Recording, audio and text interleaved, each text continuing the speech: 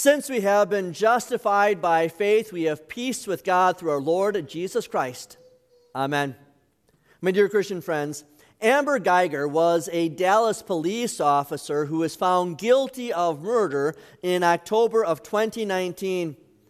Miss Guyger thought that she was entering her apartment, which was really one apartment below the one she was walking into.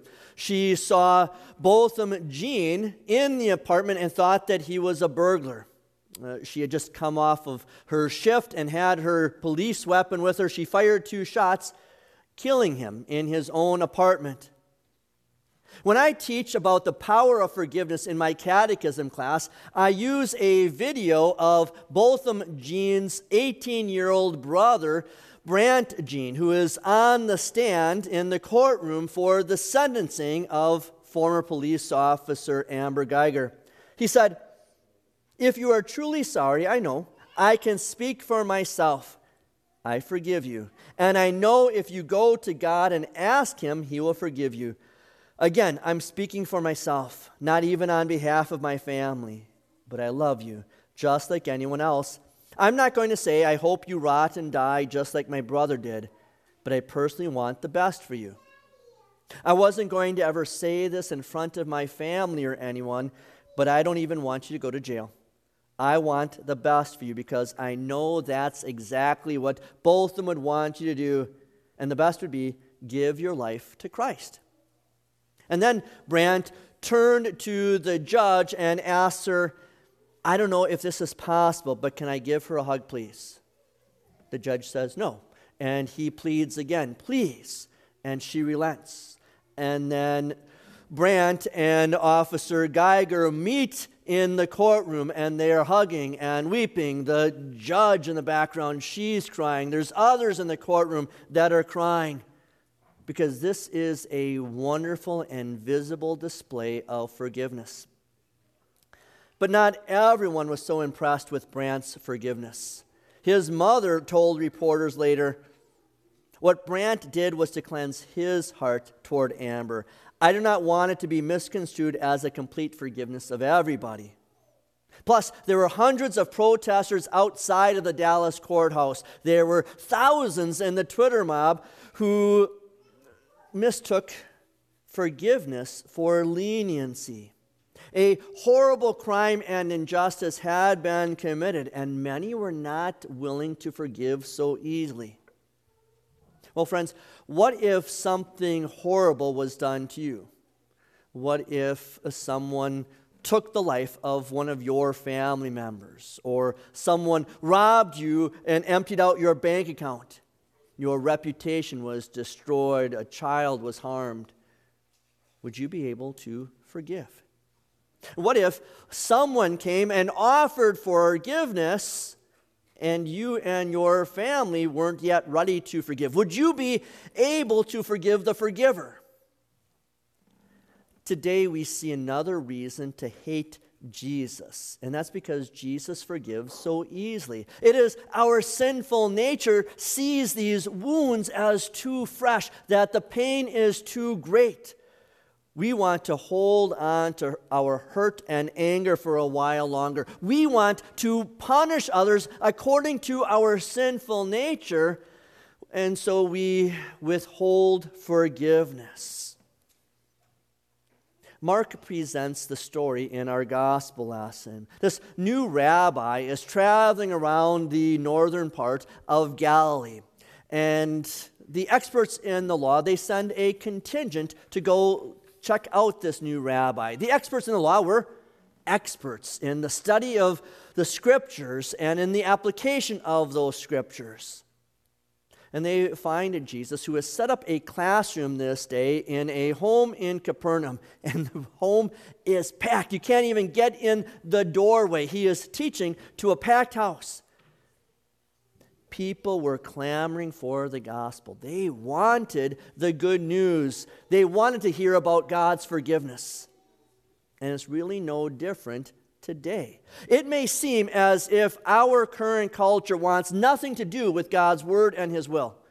And it seems that way because that's really the way it is. But that means that the people you know and the people we are trying to reach, they are hungry for the bread of life. They are parched for the water of life, that they don't know it, but the reason that they are so depressed and melancholy is because they are living without God's forgiveness. This house is filled with people who are listening to Jesus teach, and maybe they don't notice right away that there's a scratching going on above them. And then they see some dirt falling from the ceiling. Soon, they're able to see sunlight. That 4 men have climbed up onto the flat roof of this one-story Capernaum home, and they've made a stretcher-sized hole for their paralyzed friend to lower his mat down in front of Jesus. When Jesus sees this paralyzed man in front of him, and he has seen the faith of his friends, he says to the man on a stretcher, "Son, your sins are forgiven." Jesus begins with forgiveness. He doesn't begin with sin, because he knows what this man needs. He needs healing. Healing first for his soul, later on healing for his body. "Son, your sins are forgiven." But there's the crux of our issue with our sinful nature and Jesus. What right does Jesus have to say this? Has he ever met this man before? Has this man sinned against him? Does Jesus know what this man may have done? Could he have ruined someone's reputation? Could he have gotten drunk and been abusive to his family? Could he have neglected his family? Could he have gotten into an accident that injured other people and that caused his paralysis? We don't know anything about this man's sins, but does Jesus know what this man has done? Shouldn't the people that he has sinned against be the first ones to say, "Son, your sins are forgiven"? What right does Jesus have to toss around absolution so freely? The experts in the law hear Jesus offering forgiveness, and they're thinking, why does this fellow speak like this? He's blaspheming. Who can forgive sins except God alone? Notice that they're not angry with Jesus for his teaching. They're not angry with Jesus for his healing. They are angry with him because he is forgiving. Why? Because they rightly took sin seriously. They know that only God can forgive sins, and God requires sacrifice and substitution for forgiveness. The religious leaders would go on to get so many things wrong about Jesus, but this they get 100% right about him. Because every time you sin, you are sinning first and foremost against God before you sin against another person. The experts in the law agreed with the psalmist. We agree with the psalmist. Against you only have I sinned. Jesus knows what they're thinking. He looks around and asks, why are you thinking these things in your hearts? Which is easier, to tell the paralyzed man, your sins are forgiven, or to say, get up, take your stretcher and walk? But so that you may know that the Son of Man has authority on earth to forgive sins, he said to the paralyzed man, I tell you, get up, take your stretcher and go home. Jesus is setting out a challenge. Anyone can say that sins are forgiven, and you just have to believe them. But if I say, get up, take your stretcher and walk, and then I heal that man, he takes up his stretcher and he walks, well, that proves I have the authority to not only heal, but also forgive. So how could we possibly be angry with Jesus for healing and forgiving? But we are, according to our sinful nature. We love to hold on to sins. It is so much easier for us to clench our fists tightly around the sins and the wrongs that have been committed against us than to open up our hands and give everything to God. Think about it. We make lists for grocery items and for running errands. But there's one thing that we never have to make a list for. We never have to make a list for those who have committed wrongs against us. We know that list by heart. Ex-husbands and ex-wives, friends who have stabbed us in the back, criminals who have taken away a loved one, mothers who have abandoned us, fathers who have abused us, bullies who have ruined our reputation on social media. You know them. You don't need to make a list. They've hurt you, wronged you, sinned against you. And so face it, your sinful nature hates it when it hears these words from Jesus. Forgive as I have forgiven you. Or turn the other cheek. Or love your enemies and pray for those who persecute you. We don't like to think about the consequences when we pray this petition in the Lord's Prayer. Forgive us our trespasses as we forgive those who trespass against us. But then Jesus gives us this chilling warning. If you forgive people when they sin against you, your heavenly Father will also forgive you. But if you do not forgive people their sins, your Father will not forgive you your sins. So here is what we need to understand and appreciate about Jesus. He loves forgiveness. He loves to give us forgiveness. He loves for us to forgive other people. The whole reason Jesus came to earth was to win forgiveness for us from our Heavenly Father. Jesus proved that He had the authority to forgive sins when He healed this paralyzed man. And 3 years later, Jesus used this authority to lay Himself down on His cross for this man who had previously been laying upon His stretcher. Forgiveness comes at a cost. We often want to withhold forgiveness because we want that person to suffer a little while, to be punished at least a little while before we give forgiveness. What we need to remember about forgiveness is someone always is punished in order for us to give forgiveness. Someone else is a sacrifice. Someone else is a substitute. And that's Jesus. Jesus paid the cost for our forgiveness with His broken body and His bruised head. He paid the price with His love and blood and pain and condemnation. He paid with His life so that there could be forgiveness from God. Forgiveness for this paralyzed man. Forgiveness for his 4 friends. Forgiveness for you and me. And even forgiveness for those who have wronged you and me. Psalm 51 is right. Against you only have I sinned. And so when that bully harasses you on social media, he is first of all harassing God. When your family is dysfunctional, it is first of all dysfunctional toward God. When the drunk driver took away your child, he first of all took away one of God's children.